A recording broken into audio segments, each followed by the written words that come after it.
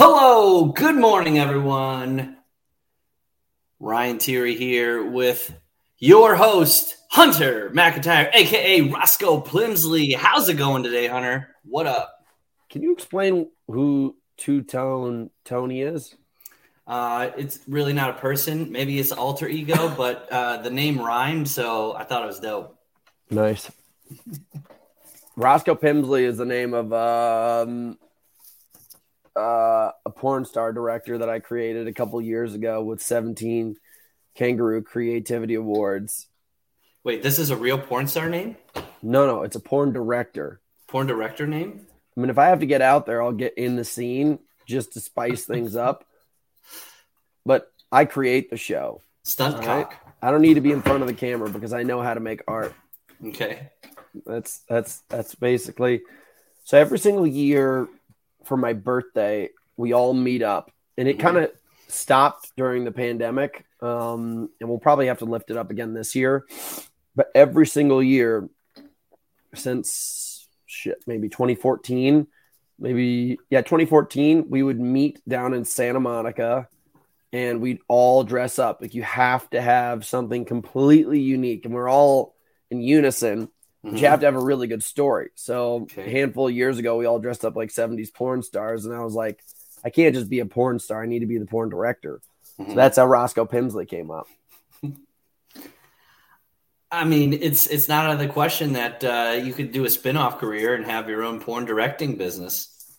I've thought about it so many times, dude. I mean, like, it's my family mostly that keeps me out of this thing. It's my family. So the tough thing is like, not that I want to, like, that's not the career I want to chase, but I wouldn't be against just like dabbling. You know what I mean? Just having the opportunity to just get out there, learn some things, get some new skills.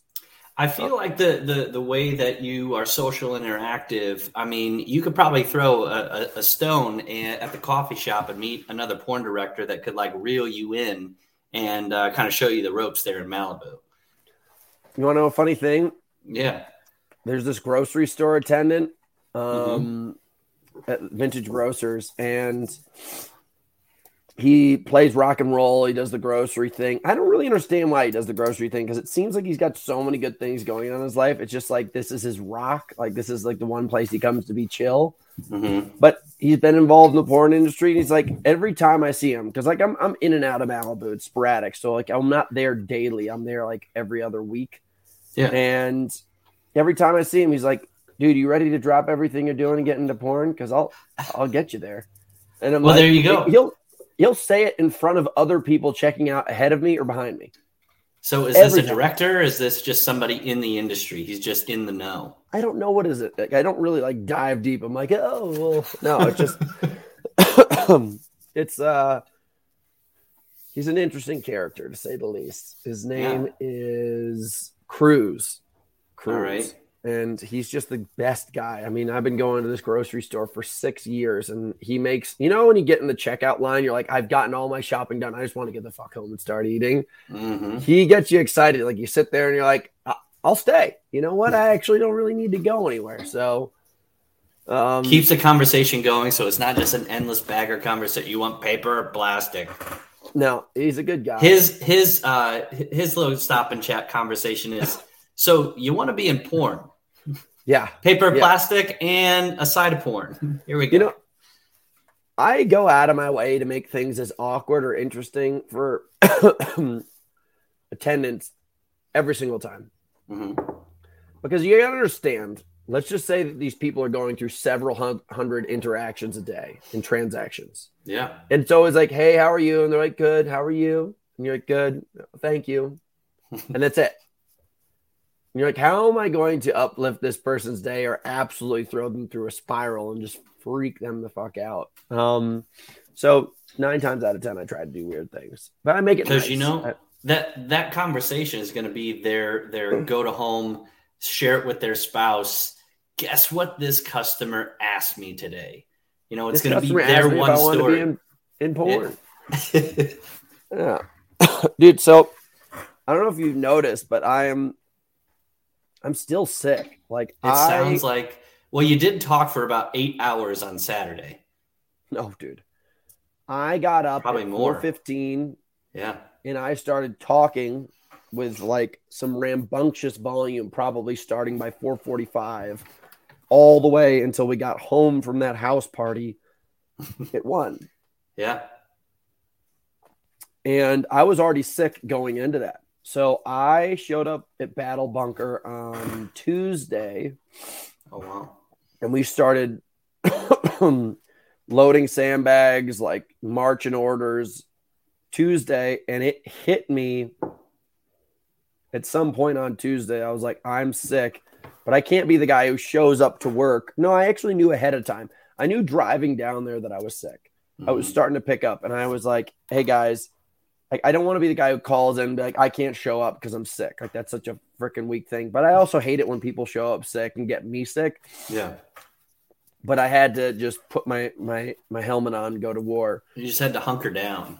I had to hunker down, dude. So hunker down in the Battle Bunker. Yeah, it's still sitting deep inside of me. Like I have this tickle, and I have this soreness and like kind of like an itchy lung. It's probably all built up. You need some Mucinex, bud. I'm gonna get it all. You gotta battle that bug out. Dude, this one really got me going. So I'm sitting somewhere where there's like a TV on. I don't know, it must have been like a store. And we are now currently what they call the triple-demic.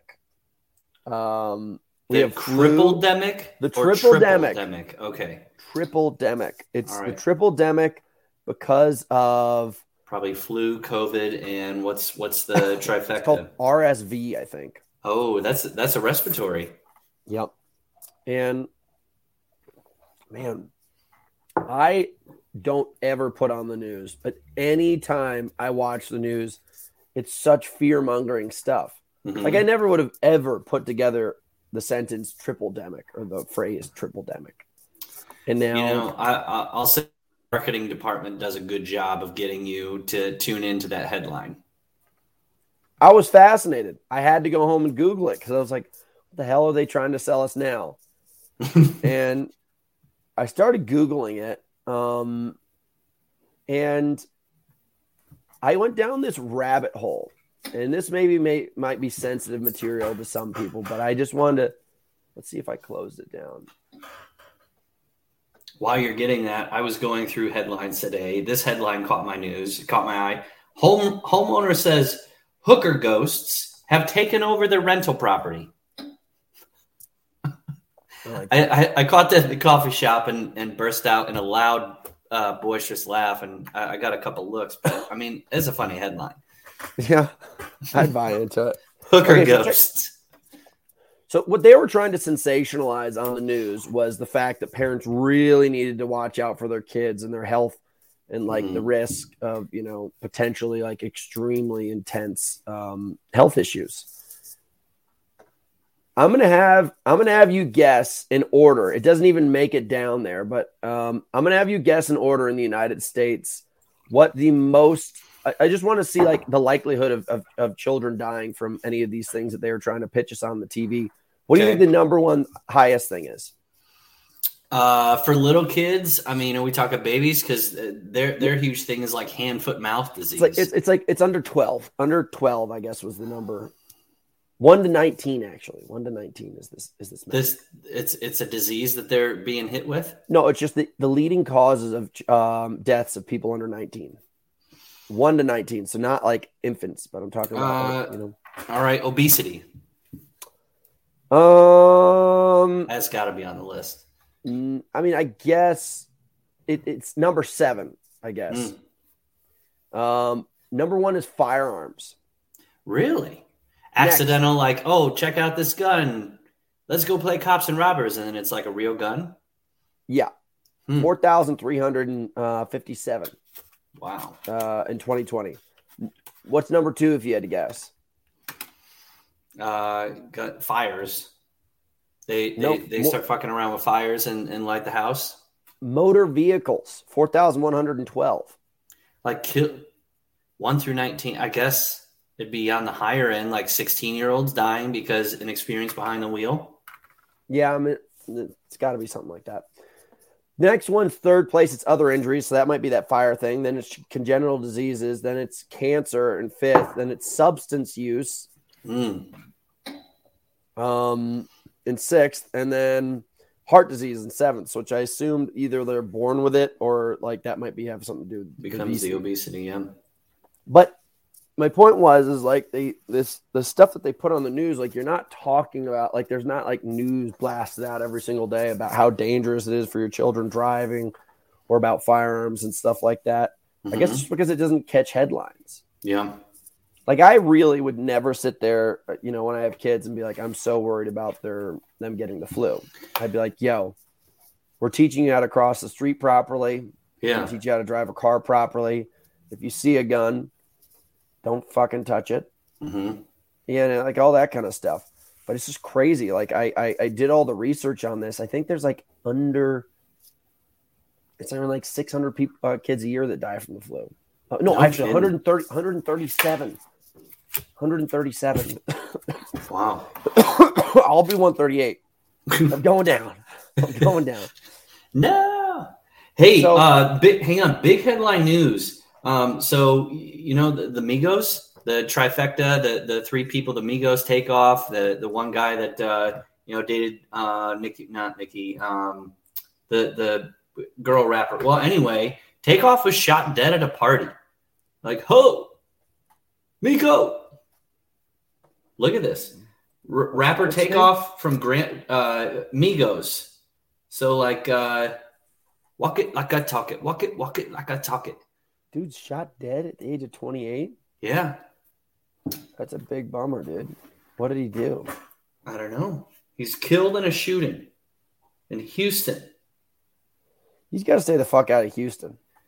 These people tag their locations, and I almost think it's better to like do the area, take your pictures while you're there, and then after you leave, hour later, post the picture, post the location that you were at. So you aren't giving these people like a big old bullseye that if you want to take somebody out, hey, come and find me. I'm right here. I've just tagged my location. Dude, I was pretty heartbroken when Nipsey Hussle got shot to death. Yeah. Nipsey Hussle was a guy, like that was like one of my first ever, like I'm getting into this kind of thing. I'm like, hey, this dude's good. Yeah. He was clever. He just had his shit together, dude. He was really good. I'm not going to say I'm that big of a fan of Migos. No offense. Like it's tragedy that this guy passed away, but yeah, I didn't align with him as much. But fucking A, man. Dude, one of the people that was at Battle Bunker this weekend, by the way, had a security guard with them. Really? Yeah. He was just walking around with his own personal security? I mean, dude, yeah, if you get to a certain level of popularity and you're like all over the place. Was it one of the top people that were like top 5, I would hope? No. But it it's one of those kind of things where it's like, I don't know if you saw Nancy Pelosi, her husband got attacked by like a guy with a hammer or something. Yeah. So it's like, yeah, dude, if you're going to get popular and you're going to be controversial in any kind of way, like even being a rapper, like those guys probably sung about stuff that offended somebody, talking about running certain kind of hoods or fucking dealing drugs or whatever the fuck it is. Not to say that those guys did those things, but typically that's what rap's aligned with these days. And, Pelosi, everybody fucking hates Pelosi. I don't know why they beat the shit out of her husband. Her husband just crushes the stock market. Oh, yeah. I mean, he doesn't have any like tips or anything. He's just very good at choosing stocks that are going to hit it big. But even that, man, fucking A, you get pissed off. You're like, this guy's winning too much. I got to get my hammer. But you got to imagine, dude, like you hit a certain level of fame. You ever think about getting your own personal security? You need like a big old hoss boss to take care of you. I'll tell you 2 funny stories. Yeah. One, I used to work out of Miami and I became friends with this family that was so beyond wealthy and they loved to party. And I would always party with them because I used to be a big party animal. They loved bringing me around to party because I just wouldn't stop partying. Yeah. They always had a security guard. And I'm not kidding you. When you have a security guard, for some reason, it doesn't matter what you're doing in life, you just always like walk through everything as if there's no walls, no lines, no doors. And it's not like, are you twitching? I don't know. What's going on? Cardi B. Yeah, that was it. Thank you, Julian B. But yeah. Dude, this guy, the security guard, would literally pick people up and take them out of the room. If they didn't want us partying, they'd take us to the front door and through the lines without question. Security guards were just amazing. If I could afford it, 100% I would. Now, here's the funny story. When we moved from Rhode Island, we all dropped out of college. Mm-hmm. We all moved from Rhode Island to Malibu. One of my friends had been making tons of money on the stock market and just killing life. We called him Modini. He was the person who fronted our whole year of existence for the first year of me living in Malibu. Mm-hmm. He flew all of our friends, 7 of us, out from Rhode Island to Malibu in a mansion. And everybody had their own like position at the company. I was the physical fitness instructor. I was the health and wellness coach. And I used to get everybody working out. And it was fun. But he had Mingo, a bouncer from a bar in Martha's Vineyard we used to party at. And he flew this dude out, and he was our security guard. And literally, no joke, Mingo would be our security guard whenever we go out partying. And many times when I get too drunk and rowdy, and I'm a big-ass dude. I'm like 210 pounds at the time. Yeah, you take up space. Mingo's like 330. Mm-hmm. Mingo would pick me up like a puppet and just take me away. He's like, Hunter, it's time to go to bed. And I'm like, like, come here like a sack of potatoes. Dude, Mingo was the greatest. I actually got Mingo to lose 60 pounds in 3 months of us being together. It was freaking awesome.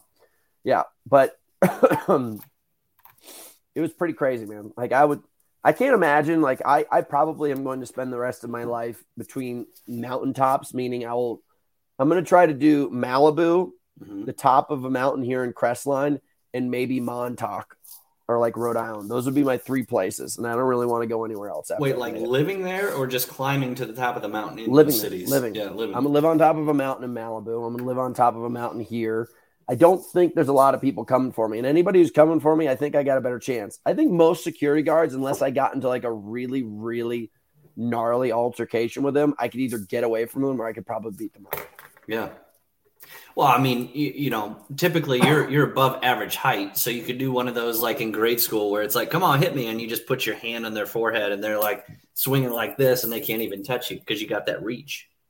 Dude, I was in military school, and I will never forget the smallest kid got in a fight with the biggest kid. And the biggest kid, small kid, was like really jacked, like really ripped little fucker. Mm-hmm. And the tallest kid, I mean, the smallest kid had to be like 5'4". The tallest kid had to be 6'4", 6'6", like just a fucking giant. Mm-hmm. Big, gangly, goobery kind of guy, but so big that like you didn't want to mess with him at all. You knew that you'd probably get your ass kicked. And he grabbed a hold of this little kid and started shaking him. He's like, what are you going to do about it? What are you going to do about it? He's like, let go of me. Let go of me. Let go of me. He just punches this kid in the temple. Immediately blood pops out of his ear. Whoa. And the dude's down, unconscious. So I don't trust small people. Yeah. They're feisty. They're fightery. They're fightery. Yeah. He's widery. Yeah. He's widery. I feel like we've taken this in so many crazy directions. Still, let's go back to update nudes and continue this thing. Sure. Halloween, I didn't dress up at all.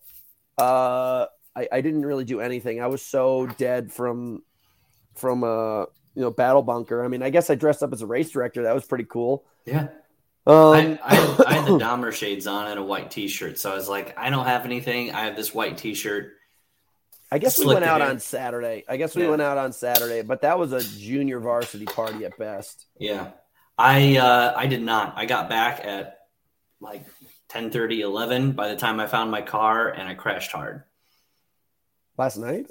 No. It was last night. No. I put the candy out on the doorstep. I'm saying on Sunday. I crashed hard, and then last night was like a real chill night. I put out candy on the doorstep, and the kids came up and got their candy. Dude, I don't have that level of maturity. If I saw a bucket full of candy, I would have poured the whole thing in my bag and walked away.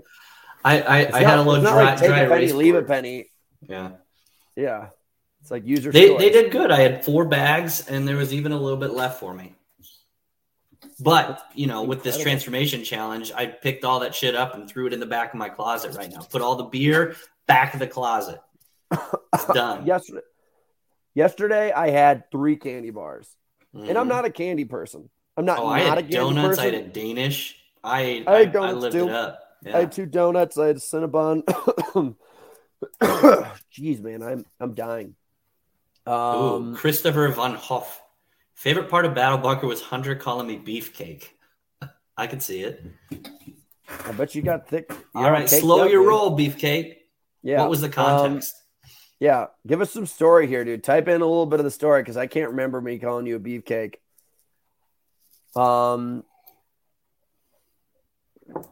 Christopher, we need a little bit more details behind this. All right, I just want to give one crazy story, which is I read about here, and I feel like we're just giving the bad news, but the bad news is what usually gets to the top. Did you hear about this this human stampede in Korea where like 150 people died? No. What was going on? Stampede in Korea, Do you have a fire alarm going off? probably.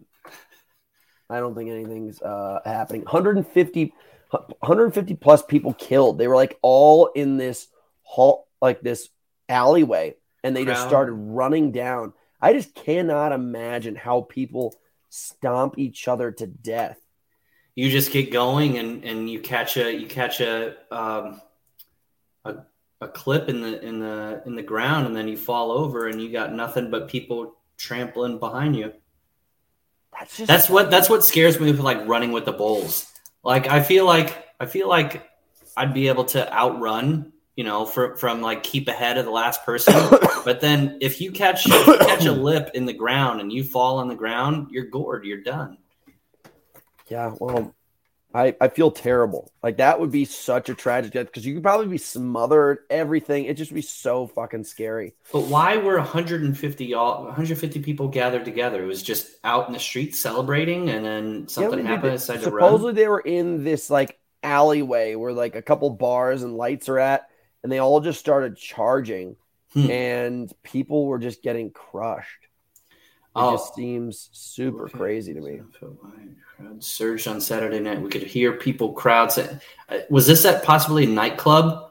I don't know. ITA Wan Club, the Iatan Wan Club, poured out of our club, and the crowd poured out of our club saying, "Don't push, don't push." Wow. Oh, God. That's so gnarly. Next, I want to talk about Tom Brady is still keeping it together. I mean, like, he's getting his shit kicked in, but at the same time, he's keeping it together, dude. Broke up with his wife of 14 years or something like that. So it's officially he's done with her? They're done. Who's getting the mansion? That thing you could rent out and you could have 100 people and still not know who's in the house. They sold one in Tampa. Where's the mansion? The mansion was like Waterside. That's got to be it. They put that in the market. I saw all this stuff and I was like, because I'm keeping up with Dad's stuff, and Dad kind of just drips information to me all day long. Tom Brady, though, you know what's interesting? I don't know why he's still doing it to himself, but he's got guts, dude. He's still second in the league, or at least in his conference. He's got a 3-5 record right now, and he's just behind the record. Falcons at 4-4, so it's really not that bad for all the shit that he's going through. He is the pure definition of when you come onto the field, you leave your personal problems on the sidelines, and it's game time. Pure, he should write a book on mental toughness, because I don't know that anybody else would be able to just like going through divorce, all these things that are going on with like probably splitting assets. And then he's like, fuck it, I'm just going to focus on my game, and he's killing it. Yep. Dude, did you see the Michigan State brawl in the tunnel? You see any content on that? I saw Dave Portnoy did like a green screen behind and saw these guys go crazy. Was it one of those where they're crossing back over and they did a crisscross to get back to their One of them just went the wrong way down the tunnel. It was a University of Michigan guy got in the tunnel of Michigan State, and they really beat the piss out of this guy. And it's all on camera. This is what I don't get anymore. Like if you're in like a dark alleyway, even a dark alleyway, is you're in trouble these days. Unless you're in the middle of nowhere and there's not many people out there, no one's got their phones, like somebody's gonna have a camera. They're gonna film you. And dude, these guys got their names on their jerseys, and they're just beating the crap out of this guy. And dude, like They got to be filing charges. And then Dummy, you're on scholarship. You don't think that the university is going to say this is bad PR for us? So they're already suspended. I bet you they'll probably get expelled. What I thought, first of all, was just poor leadership. I was like, dude, it's not these kids' fault. Like, somebody got these guys so riled up to make them think that they could do that. Like, the right team. Like, Belichick would just, like, can and rip people apart. And, like, you got to have good leadership there, because that coach has got to strike the fear of God. Like, we aren't messing around. Like, you go out there, and these people aren't gangbanging. Like, it's a freaking rivalry, but they went the wrong way and you decided to get a beat down. Dude, if I was the Michigan coach, I would literally That's Harbaugh. I PT my guys for 2 weeks straight, no practice. I make them sit in the water in the lake. I'd be like, you guys fucked up. Just freeze them out. Water.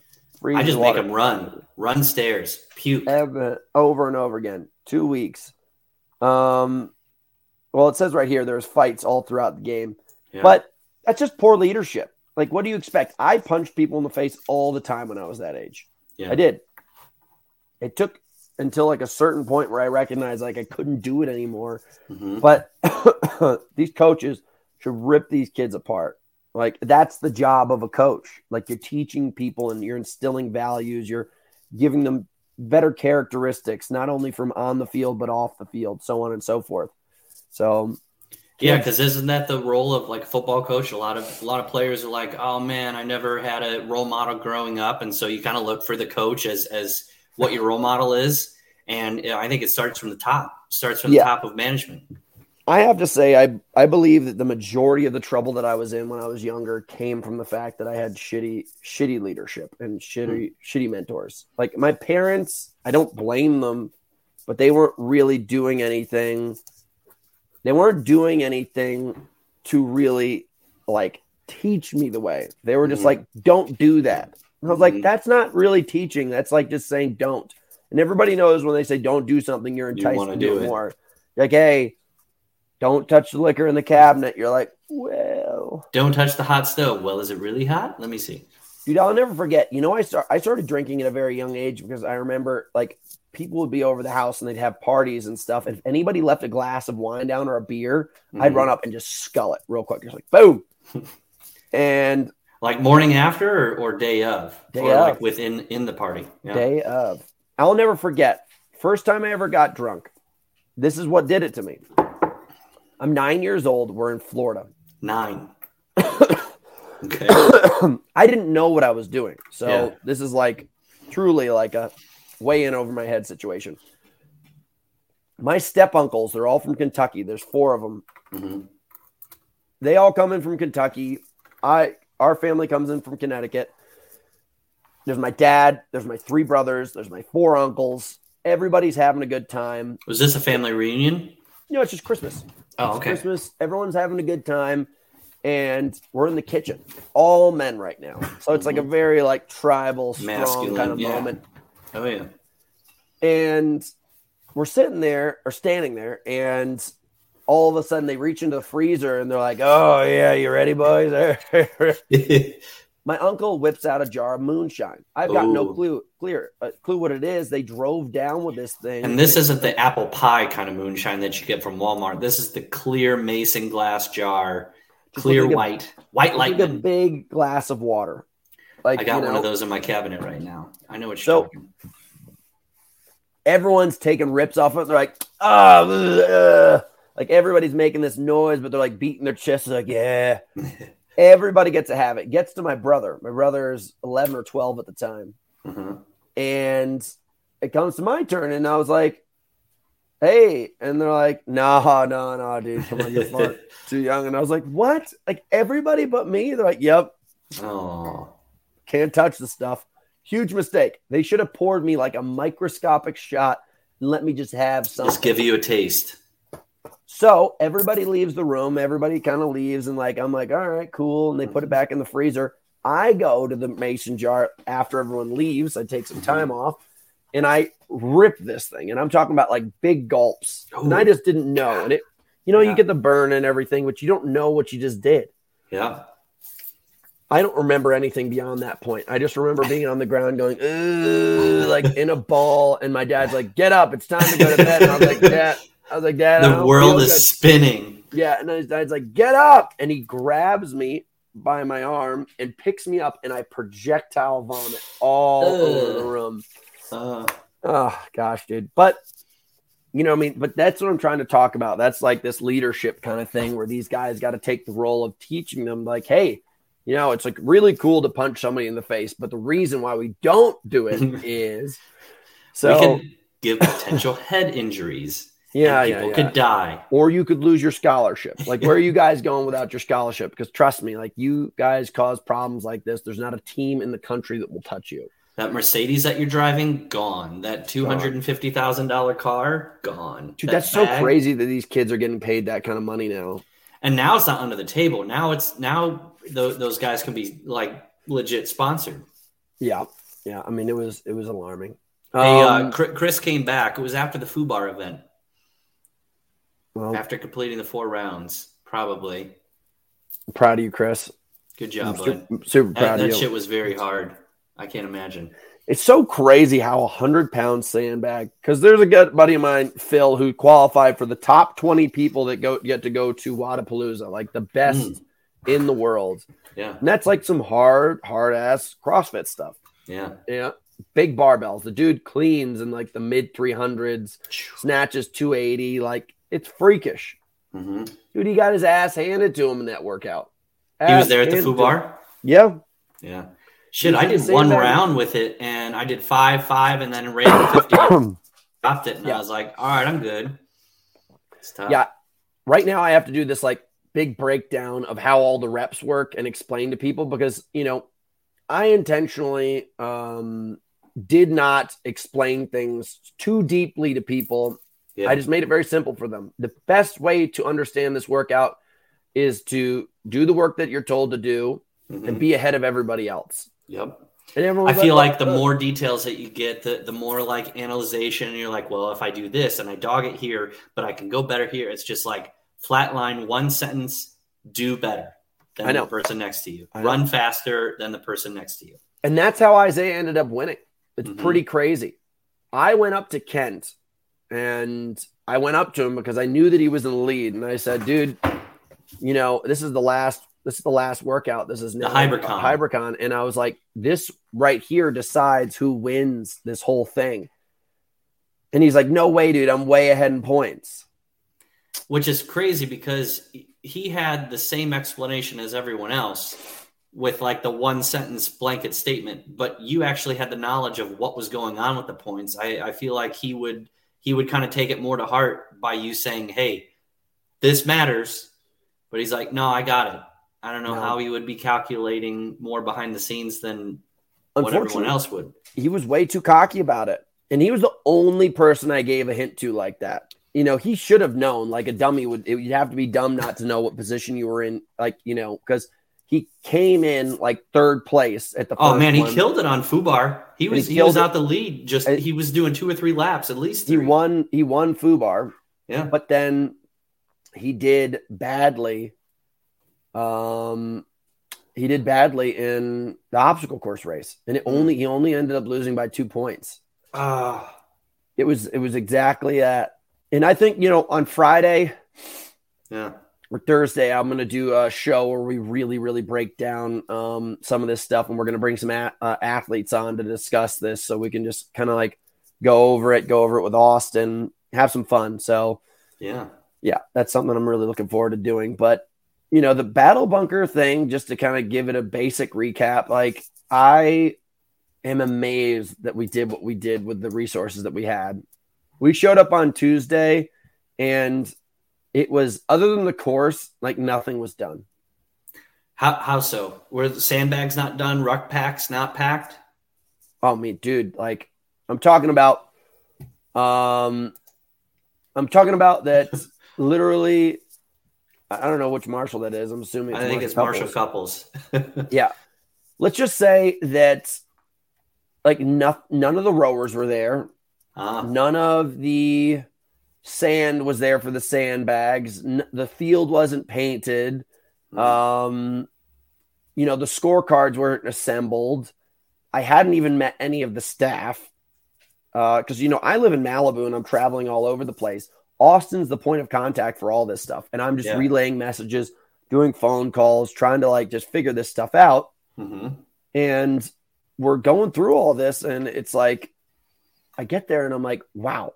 Basically right now we have a couple mounds of dirt and an obstacle course race. And there's hundreds of people coming this weekend, sponsors, athletes, spectators, so on and so forth, volunteers, broadcast team, all this stuff. And I'm like, wow. And the acceleration of time and progress that we had in that short period of time was just crazy. Yeah. By the time we got to Friday night, I was like, I still don't even know if we're ready. And I'm telling you right now, we get everything set up. The next day we're there and it's we're getting the day started. We're setting things up. The sunrise, came up a little bit slower than we expected it to. I don't know how. And I saw that. I asked I asked Siri, what time does the sun rise? And it said 7 a.m. And I know we were going off at 6:40. Well, you got to know we had X amount of work to get done, and we had to use all hours. It was an all day event. If we didn't start at that time, I remember texting with you in Austin, hey, can the one place have our rowers ready? And that was getting stuff ready Friday midday. We were texting them just after lunch or just before lunch. Hey, can we go pick up this stuff right now? Yeah. So Triple R, first workout. Ooh. The way I designed this thing is we originally were going to do, the Olympic Training Center has a lake next to it. Yeah. There's a path behind the lake. We were going to do this path run. Yep. It is by far Austin crashing that cart. We're going to get into that in a second. But you're going to run behind the lake, and then we were going to have you paddle across the lake, and then you were going to come up off the lake and come to the track and finish the last piece. Wait, this was the original design? This was the original design. And then all of a sudden, the logistics and the cost and everything just all of a sudden just came on top of us, just a million tons of just problems. Yeah. So that changed. So then all of a sudden it gets down to we do want to ruck, rucking, the fact that rucking needs to be addressed in these kind of workouts because it is first responder, military style training specifically. So we wanted that in there. We can't be in a boat. So obviously what's the best thing you can do? You get on a rower. Mm-hmm. That was great. And then last but not least, I created this sprint aspect because you have to understand, I wanted this last chance opportunity. Mm-hmm. That field goal that wins the championship. Yep. That's what I wanted. I wanted that, and I also wanted it to be really good on camera. And let me tell you, dude, the camera, if these guys got it properly, is going to look insane. Because that 800-meter run at the very end, with the men at least, was one of the craziest things I've ever witnessed in my category of sport. It was the fastest thing I've ever seen. And that changed the dynamic of so many of these races. And so many people were freaked out. How did that happen? I said, guys, run fast on that 800. You gotta run fast. Because that was kind of its own, it wasn't its own event, but that run alone from rower out on the track back to rower. It was weighted different. Touch. It was weighted different. Yeah. Yeah. It was, it was weighted differently.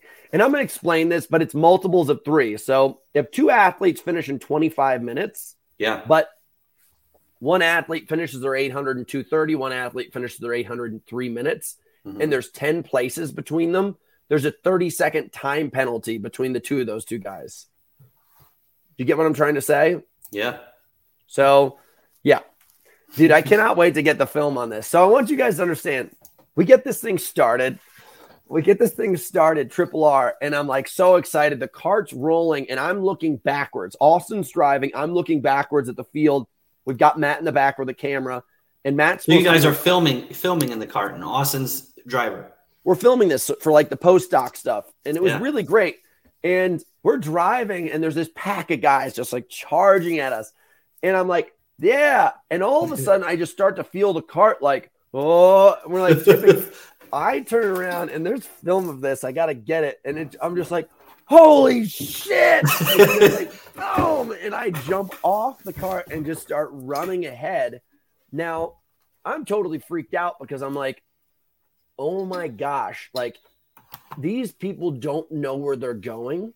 Mm-hmm. And if we just wreck the cart, I'm going to have to run ahead of these guys the entire time for 2 miles, even though they have backpacks on, but they're racing. Oh shit! This was at the start of the ruck. Yep, and I'm in combat boots. Yeah, hiking boots. I saw those hiking boots. Yeah. Yeah. And I had to run maybe the first like 400 to 600 meters with them. And I was just like, oh my God. And I'm looking back all the time. I'm like, please God say that this cart's not totaled. Please God say this cart's not totaled. And what did he run into? He just wasn't paying attention. And by the way, Austin, I love you, but you continued to fuck up the rest of the course. Austin just kept on getting so excited about what was going on. He kept on looking back. He wanted to see. He needed like one of those mirrors that parents have to look at their young ones in the car seat in the back. He needed that reverse mirror. Dude, and he almost ran into multiple other things. And I eventually was like, Austin, enough. I was like, dude, we cannot wreck this car again. And it was crazy. Like I mean, I get it. Like you want to see all this hard work that you put together. You got to see your hard work put to practice. Yeah. So we get through and now we get there. And now this is something like I could not have foreseen. We get on the rowers, we start moving, and these guys, I feel so bad. And I've never seen this before, and that's the only reason why I didn't know it could have happened. Mm-hmm. But the rowers were skipping. They were not catching. And I don't know. What I heard, it was like it was going 50 meters, 250, and then staying for 250 after 3 pulls, and then going back to 50 meters. It was like massive jumps, and then it would stay there. It wasn't like that. It wasn't like that. It would not read the pace. It would not grab. So you pull with all this force and it would now all of a sudden not catch. So you would just go completely loose and almost fall off the back of it. And you know what? Like the athletes were troopers. They accepted what happened and we adjusted based on knowing their times when they got there, everything like that. We made some adjustment. It only happened to 5 rowers. And then we adjusted for the women coming, but that scared the shit out of me. And then they got off and they absolutely annihilated the run. And then by the time the women came through, like we had completely addressed the issue. We had one busted rower completely. We pulled that out there. No, Brian, the rowers were not new. They were all from this one training center, which I don't know. We rented all these rowers. Half of them were from Invictus and the other ones. And interestingly enough, all of the rower issues came from not Invictus. We got 2 from Austin owned, 10 or 11 from Invictus, and the rest were from this other training center.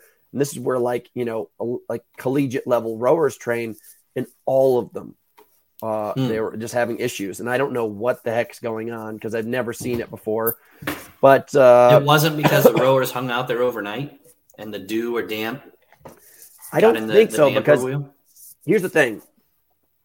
We set up all the rowers from this one company in the middle, and then we did 5 and 5 on the sides for Invictus. Yeah. No issues on those ones. And they sat in the same place. Yeah. So there was something wrong with this company. And no offense, I'm not trying to say you're bad people for it, but it was 100% isolated to their rowers that had this issue. So, and interestingly enough, it happened the night before. I can show you text messages right now. Like I literally contacted Shane, the guy who manages Dark Horse Rowing. I contacted him. I was like, dude, for some reason, this flywheel is not catching. And he told me that there's some piece that is that was off about it. So it specifically came from then. He was the person who introduced us. I was like, dude, like I'm down a rower. This is not good. And so we just had to swap it out for one extra rower that we had. And that was like our one oops rower if we needed an extra. Yeah. But yeah, it was just not good. And by the time the girls came through, we completely adjusted it. The girls had no problems. The only person who bumped into a problem was Weeks, and we adjusted her time because of it. So anytime there was an issue, I went in and I did this like whole mathematic thing where I was like, all right, you got in here. I know this, that, and then like, you know, we had to adjust, but still pretty crazy. That was the only bump that we had all weekend was rowers, and it was something we couldn't control, and we'll do better next time. Triple R though, great endurance event, very well rounded, really cool, great for camera. Fubar was this one where it was just like mayhem. There was one man out there that sounded like he was giving birth to a child every time he did reps. He was a firefighter. I like I think it was the second round of guys, and the head judge, he very deep bellowing voice and accent, and you just hear the voice in George, So get in the box. Get in the box. Why are you walking? Why are you walking? Get up, run. Why are you walking? My favorite was get in the box. Get in the box. Get in the box. And I was like, Jesus. Why are you even walking right now? Dude, I'm tired. Doesn't matter. Keep running. Great guy. I loved it. MVP there, I'm probably going to give points to Carly. Carly Wopat, like, got the work done. Yeah. Like, threw this bag around like a child and then ran with it. And she was only a few points off the top guy's score. Wow. Yeah. She was a beast. She was absolutely. It was fun to watch. Each round had their own leaders and everything. It was just fun to watch them take down this very heavy ass weight. Yeah. See how they dealt with it. I made a post this morning about it, and I said that it was a really cool thing about the workouts is like each and every single workout showcased unique champions. Mm-hmm. Like Rylan dominated the first workout, and Ida really crushed the first workout, and then both of them didn't do like terrible, but they did not go anywhere near close to the top the second round. There was this really she also did 4 extra cleans. I don't know who did that. Ida? Oh, Carly did. Carly did extra cleans. Yeah, that was another thing that we had to time adjust. So I counted out how long it took for reps. We had to time adjust it. One thing that like people have to notice, and I'm gonna like have a conversation about this and make a post. Like my job was being the race director. So I created these workouts. I created the time flow. I created the scoring. I was just managing the field at all times. Like, hey, here are the athletes. Here's the work that needs to get done. This is going to be the start time. This is going to be the movement standards. And this is going to be your guys' roles, and judges switch out like this many times. And here's the clock. So I would keep an eye on the clock. I'd keep an eye on the judge. I keep an eye on the head judge. And people would come up to me afterwards. They're like, this and this and this is happening. I was like, guys, I taught this team to the best of my ability. And I gave them their own level of responsibility. Like, I'm not going to be a micromanager. Like, I'm going to do this. And then anything that comes to me after the fact, I will adjust to the best of my ability. You did day before you went through with the judges, and then day of, right before, like each round. Right before, you're like, judges, come over. And then you had the sandbag in your hands, and you're like, all right, this is what a drop squat is going to look like. This is what a no rep is. And you were going through, and then, all right, 3, 2, 1, go. Yep. So, there's adjustments, and there were some flaws in there, but that's sport. Like, sometimes judges make bad calls in all sports, and sometimes athletes make bad calls in sports. So, speaking on a higher level and a more positive level, like FUBAR came across perfectly. Like, we had to adjust it from its original inception. Originally, I wanted these people to do the similar workout, and then we were going to have them actually make a bunker out of sandbags, because I wanted it to really solidify the name Battle Bunker. Was it originally 150 pounds for the guys? Yes. Yes. Holy cow. But I mean, listen, this originally came from a workout that I created called Dogfight.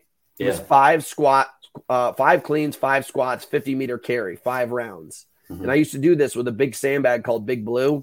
I remember that in your gym. You used to do this to get ready for the Stone Cold Steve Austin that thing. Now, I have footage of this on my phone that I'll show you. Just to show people that this is capable. And this is not premier level hunter. This is the level of hunter where I just got back, and I had gotten really sick over the summer. I was not the best version of myself. Let's see here if I can find this bad boy. Come on, this is a really good workout. I want to show you guys it. Here of you go. you doing dogfight? This is it. Here we go. That's 150-pound. Race director, battle bunker. This is food bar, test workout, 150-pound bag.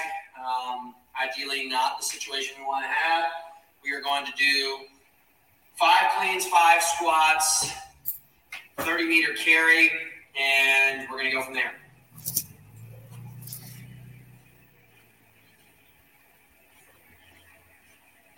You going all the way down, or are you going to use the sandbag that's right there? I am. I'm just turning on the clock.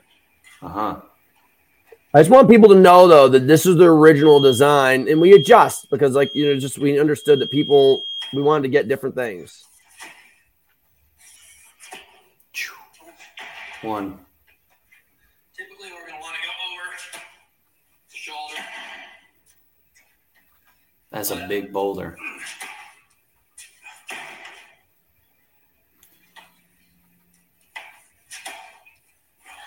I feel like for some competitors, this might have been a DNF. Totally. Carry it. Ooh. Ooh.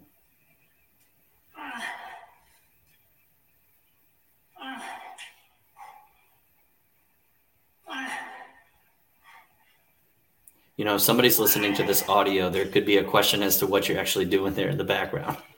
So when I originally designed this thing, I would make videos of all of these workouts and I would send them to Austin and I would time it. And I think I finished this whole workout in 4:40. Wow. Yep. So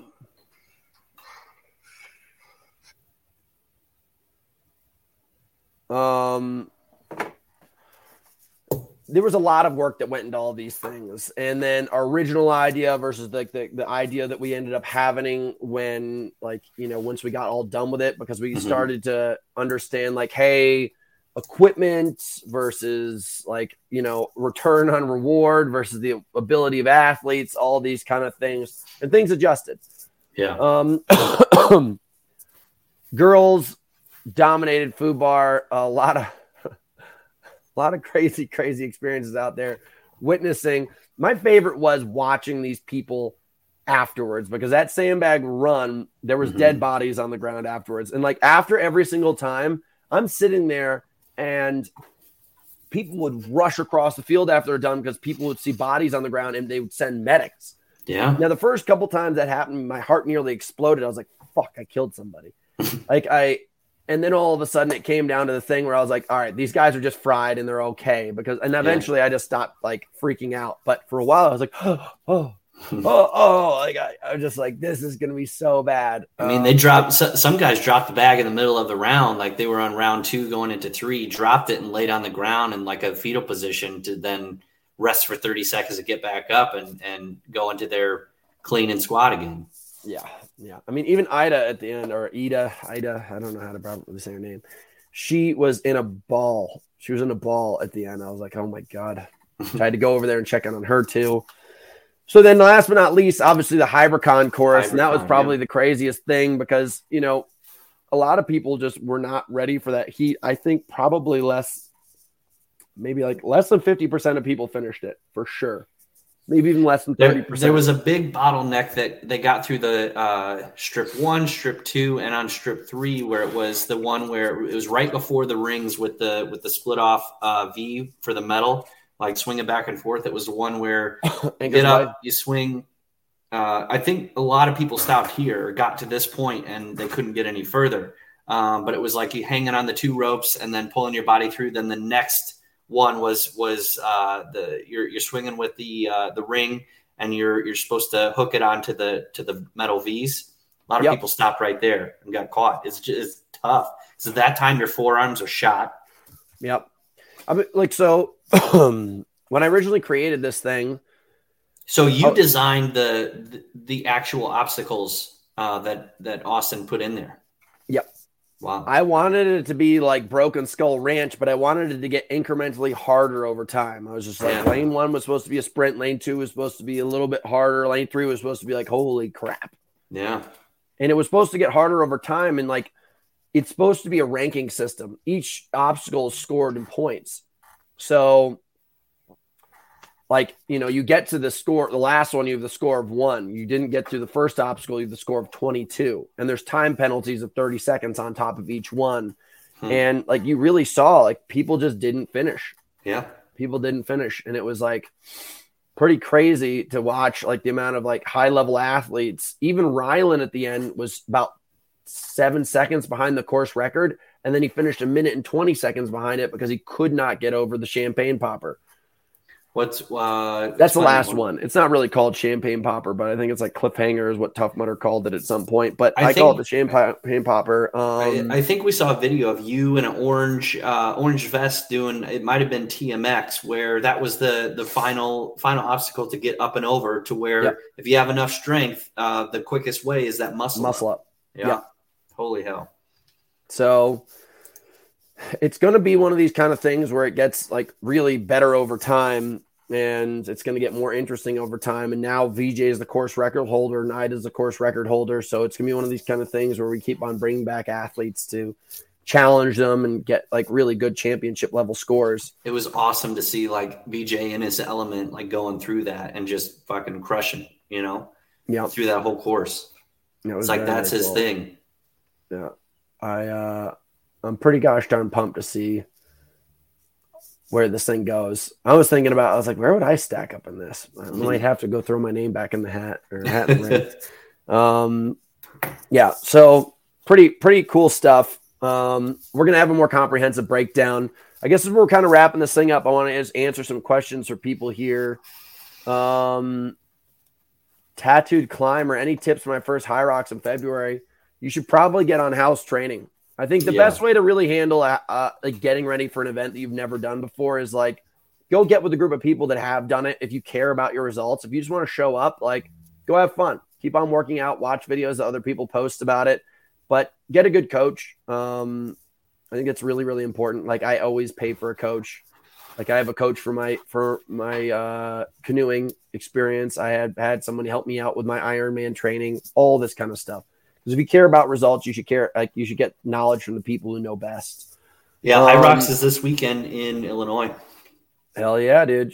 Is it Chi-Town, and is it the same venue or no? No, they're coming back. I think at the beginning of January or February at Navy Pier, which is where it's always been. But this is, I think it's going to be in a suburb of Chicago. Cool. It's not actually downtown, Navy Pier and area. Yep.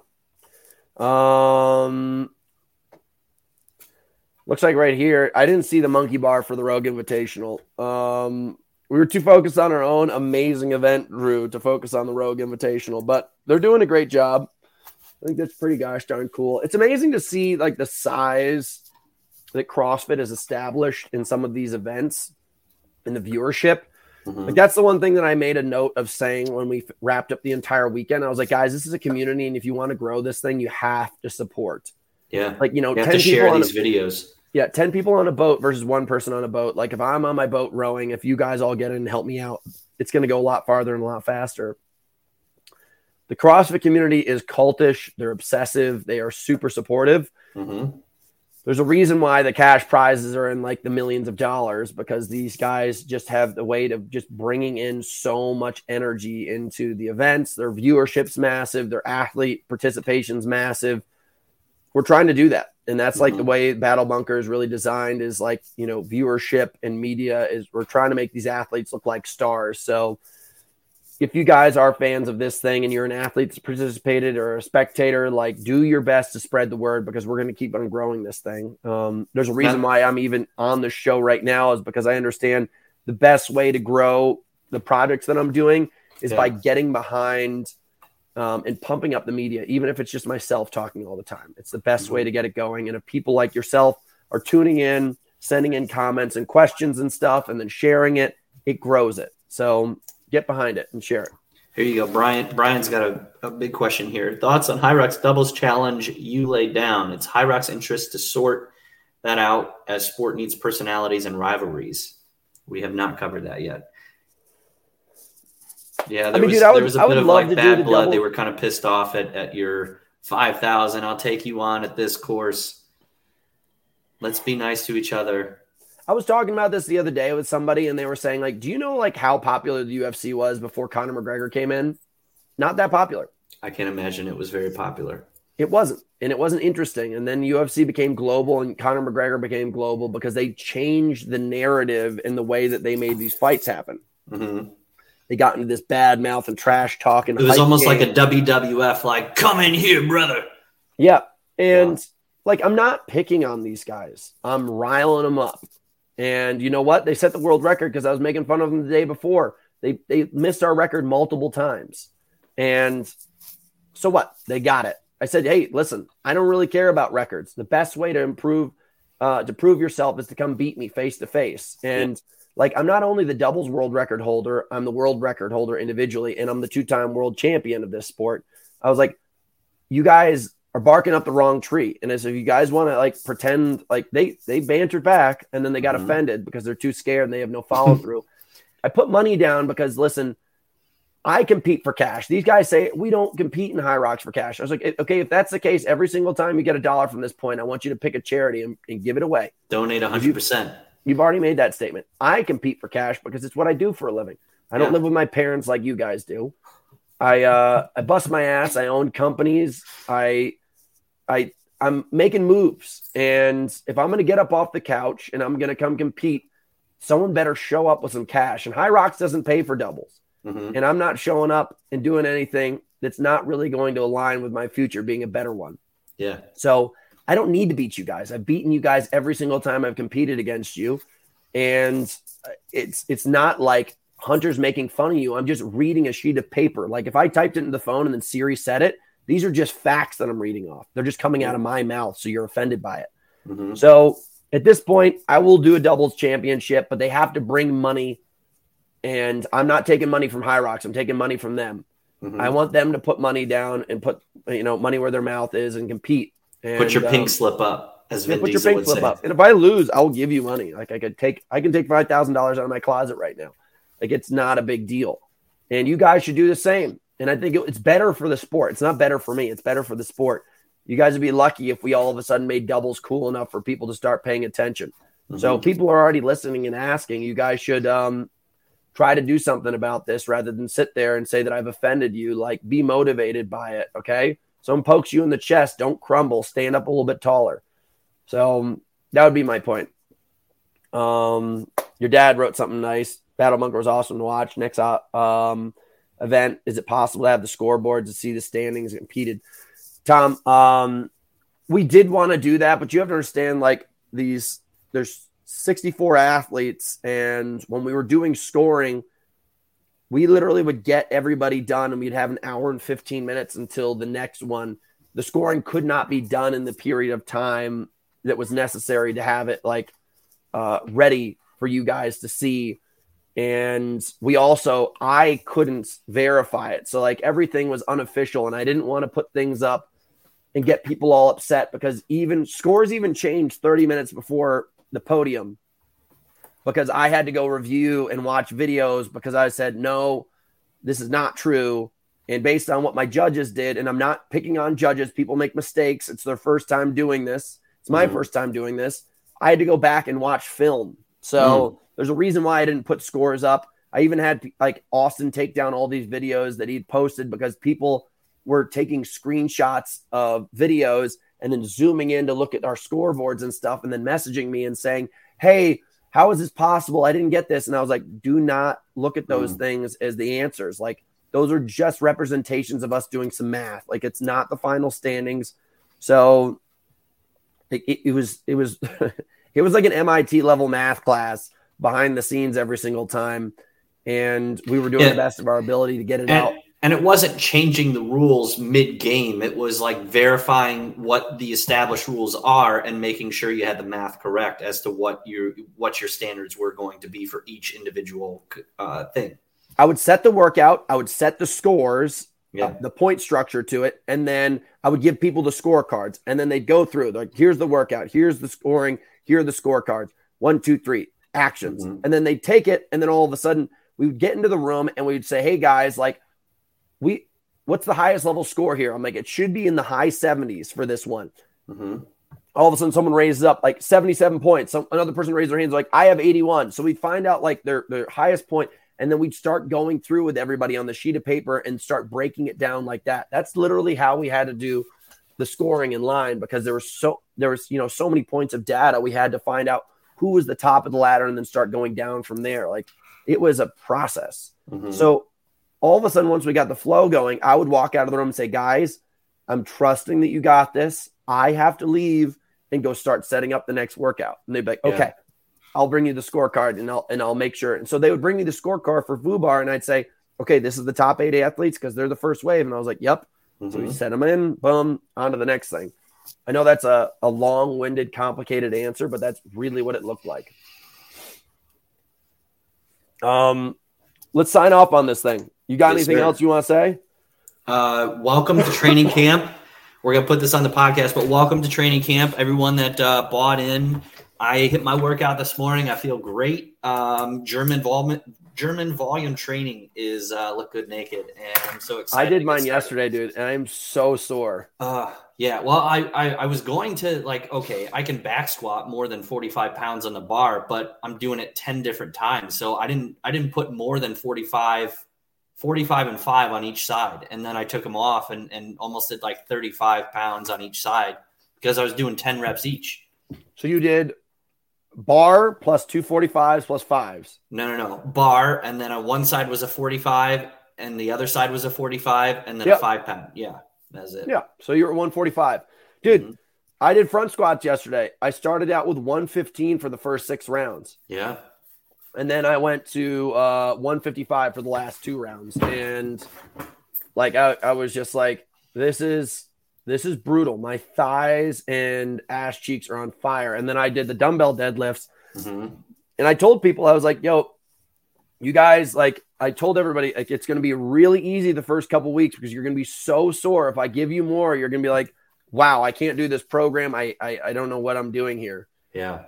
Yeah. I posted about it in our group, but I think it's like an ego check. It's like, yes, you can definitely put up more weight, but you're also doing 10 rounds of this. So you have to imagine like, okay, do I want to walk tomorrow? If I do, you need to ease up on the weight so you can do 10 rounds and then immediately go into tomorrow's like kind of active recovery hour hike or run. Yeah, man, it's one fun. Of these kind of things where people are going to learn. Mm-hmm. I'm really excited, guys. If you have not checked out training camp, we still have a couple more days to sign things up because we understand people last minute are going to find out about this thing with all the people posting. You guys can still get in this last week, and then we're closing the door. Obviously, we want to have people have the best experience possible, but it's not helpful to get you guys in a couple weeks, and it's best to start and stick it out. So thanks for tuning in, guys. We'll have another show this week. We'll put some notes up. Ryan, I have to go cruise hard, and I'm going to go pick up my boat finally. Woo! So, guys, more tuned in, and I'll be Ironman training, boat training, and in the gym getting shredded. So if you guys are interested in any of those things, shoot us comments and write any kind of notes in the comments below this video if you guys want to see something cool for next show. It's going to be a real comprehensive breakdown of Battle Bunker, interviewing some athletes and stuff. So if you have questions, leave it in the comments in the YouTube section, and I'll get it done. Are we getting Austin later in the week? I hope so. Oh, yeah. I'm going to get a couple people. All right, guys. Later, guys. Ryan, I'll call you in a little bit. I got to go to the bathroom. See you.